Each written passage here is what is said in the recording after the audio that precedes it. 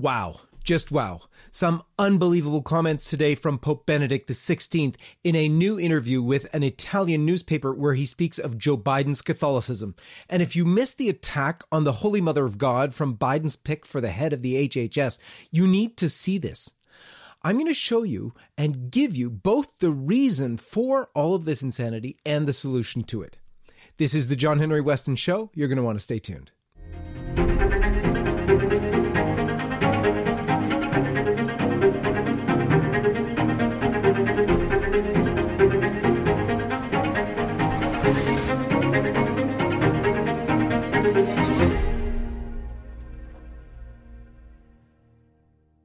Before we begin, please remember to go straight to lifesitenews.com to keep up with all of our news and video. It's updated constantly, so make sure it's your homepage and refresh often. Subscribe to our daily email at the top right-hand side so that you can stay on top of what's happening and have it delivered to your inbox. Let's begin as we always do at the sign of the cross. In the name of the Father, and of the Son, and of the Holy Ghost. Amen. In a new interview released today by the Italian newspaper Corriere della Sera, Pope Emeritus Benedict XVI said of President Joe Biden, and I quote, "It is true he is Catholic and observant." Pope Benedict XVI added that Biden, quote, "is personally against abortion," end quote. Further demonstrating his misinformation about U.S. political realities, the Pope Emeritus said of Biden, and I quote again, "On gender politics, we have not yet fully understood what his position is," end quote. The only caveat Pope Benedict mentioned was what seemed like a lament, and I quote again, "But as a president, he tends to present himself in continuity with the line of the Democratic Party," end quote. So what is Pope Benedict watching in terms of media or news that leads him to believing, or worse yet, parroting, that Biden is personally opposed to abortion? In his first 2 weeks in office, Biden has pledged to make abortion available to everyone by codifying the Supreme Court's 1973 pro-abortion decision, Roe v. Wade. He revoked the Mexico City policy that blocks federal funds from going to non-governmental organizations that provide abortions in developing countries. And even if the Pope saw none of that, he would surely have seen the letter from the U.S. Bishops' Conference that called out Biden for his pro-abortion stance. Archbishop Jose Gomez, the president of the U.S. Bishops' Conference, warned that Biden's pledge to pursue anti-life and anti-family policies would advance moral evils in the areas of, and I quote, abortion, contraception, marriage, and gender. But another thing Pope Benedict is quoted in the paper as saying is just as troubling. Benedict said he didn't fully understand Biden's stance on gender. You know, I used to make a joke about Catholic politicians like Biden, saying that he'd have to sort of marry a homosexual couple himself to make it public for people to actually believe his stance. Well, that's actually not even a joke anymore. Biden did exactly that. He personally officiated at a homosexual wedding ceremony for two men, and he made sure to have it photographed and boast of it as well. Moreover, on the very first day of his presidency, Biden issued an executive order to force gender-confused men into women's sports. And if all that is not enough evidence of the so-called gender stance that Biden has, he is now pushing the Equality Act. And it's really the death knell for pro-family, pro-life, and religious rights in America. It would force Catholic institutions to hire transgenders, female priests, or face sanctions. It would force Christian doctors to violate their own consciences in providing abortion or these mutilations services that are for transgenders. And it would actually increase girls' risks of sexual assault and eliminate women's sports by forcing acceptance of biological male athletes to compete in women's sports and use women's change rooms. You know what underlines all of this thinking? It is the thinking of so many prelates in the church about Catholicism. How can they act as if, well, Yes, there are all these sticky political questions on which we differ, but we are all brothers and everything is fine and we should all be polite and supportive of one another and dialogue and never stray into accusations or, God forbid, question someone's sincerity of faith. How? How can this be? How, in the face of promoting the slaughter of 1 million American babies in their mothers' wombs every single year? How? I'll tell you how. The false notion of universal salvation underpins this whole mess. If everyone's going to heaven, then really everything doesn't matter that much. We can go along to get along because, in the end, it really doesn't matter all that much. Here's a great priest friend of mine who does get it. Watch the end of his homily from last Thursday. Do you think this unbelieving generation who's bought into the atheism and the agnosticism and the ways of the world, do you think they're on their way to heaven? I don't think they are. And I'm not afraid to say it. In our politically correct world, we think everyone's going to heaven. Do whatever you want. Try to be a nice person. Everyone's going to heaven. Where does it say that in the Bible? What great saints of the church proclaim that, everyone's going to heaven. You don't need to strive to be holy. That's never been said in the last 2,000 years. So why does everyone believe this today? Why do we no longer preach repentance? Believe the good news. That God so loved the world that he gave his only son so that you can have eternal life. Why do we not preach this anymore? You wonder why our young people don't go to church? Who's rising up to warn them? Save yourself from this corrupt generation. And so we need to pray that the Lord raise up his prophets and his saints in our time. Prophets indeed, Father. Have risen up, and you are one of them. Praise God. But there's more. Do you remember in 2008, while running for office, Biden famously said, and I quote, "I will shove my rosary beads down the throat of any Republican who says I'm not a Catholic," end quote. Well, we got to know exactly what he meant when he said that, when he kept mentioning his rosary on TV and using it to tout his faith in order both to attract Catholic votes and ward off Catholic criticism of his anti-Catholic positions. Well, he evidently likes to see that MO in his collaborators. Check this out. Did you catch the questioning of Xavier Becerra in his confirmation hearings for his nomination by President Biden to head up the U.S. Department of Health and Human Services? It was actually enraging. He was asked over and over again if he had a single reason or could be any single limit on abortion. And what did he respond? By talking about his grandmother praying the rosary and blessing him. Watch this. Is there just one restriction as it relates to abortion that you might support? Senator, you're talking to the spouse of a OBGYN who for decades has practiced saving lives of women and babies. And I can tell you that from the stories I've heard from Carolina, my wife, I know how hard many women struggle just to save the life of their baby. And so what I would say to you, and I know that right now as I speak, my mother has blessed me this morning as I got ready to come here. And last night, I know when she prayed the rosary, as she does every day, every evening with my aunt, that she said a prayer and included me in that prayer. Are they insane? It's bad enough to be pro-abortion, but to invoke the Mother of God in the midst of excusing your advocacy of the killing of God's children?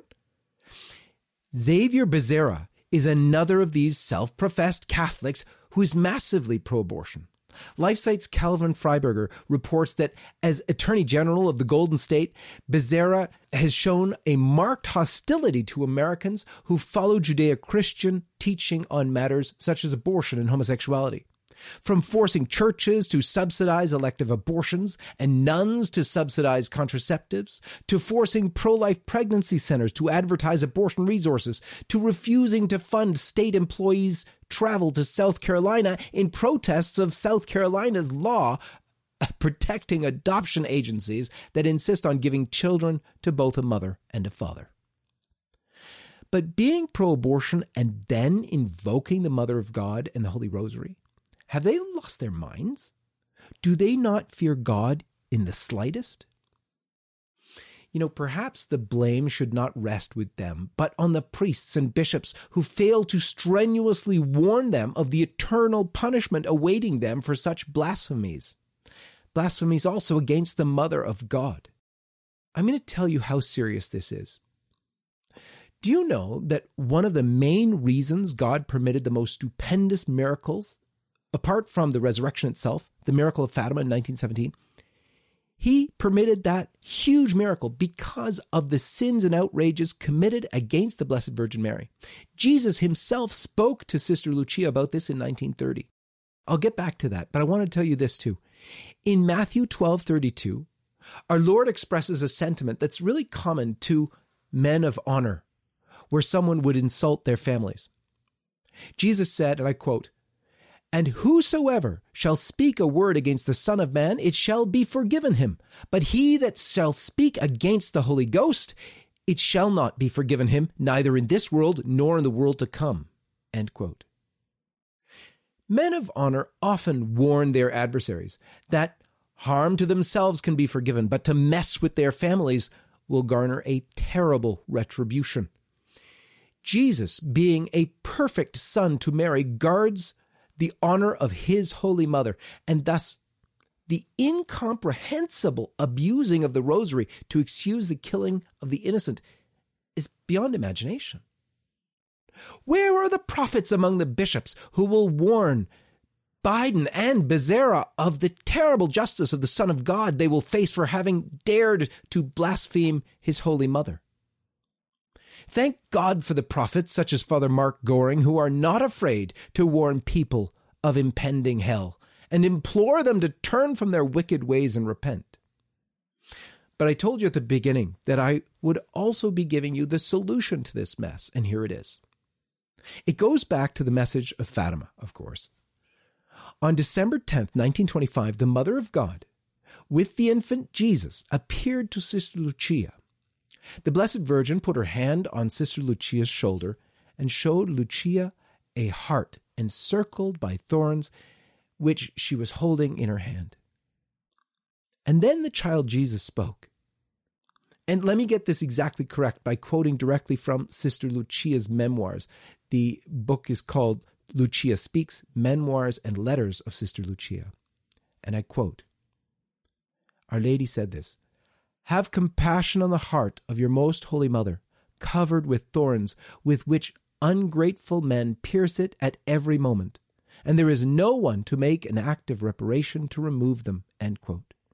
And this continues in Sister Lucia's words.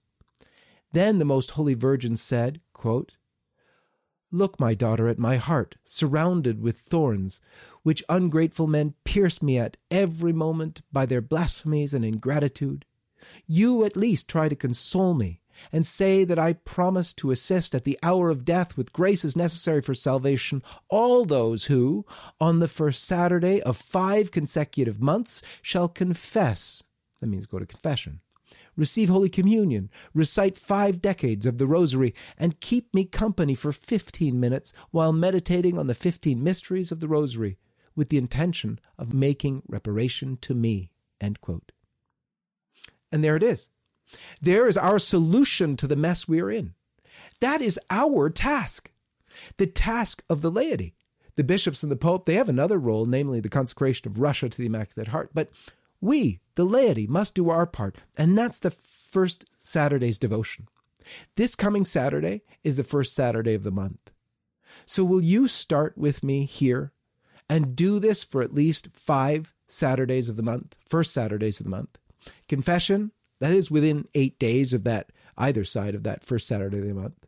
Holy Mass, communion, a single rosary, and then 15 minutes of meditation with Our Lady, all of that done in reparation to Our Lady for the sins committed against her sorrowful Immaculate Heart of Mary.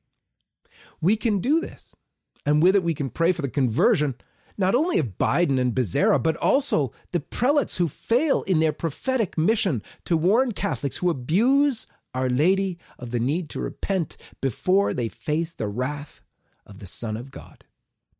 For LifeSite News, this is John Henry Weston, and may God bless you. Hi, this is John Henry Weston, the co-founder and editor-in-chief of LifeSite News. I'm coming to you today because we want to be sure that we're communicating clearly with you, our loyal followers. Things are really heating up, as I'm sure you can see. Christians, conservative truth tellers are being targeted, are being banned from social media platforms like Facebook, Twitter, YouTube, and Instagram at an alarmingly fast rate. They are attempting to suppress any narrative that does not fit that of the mainstream media. We knew this day would come.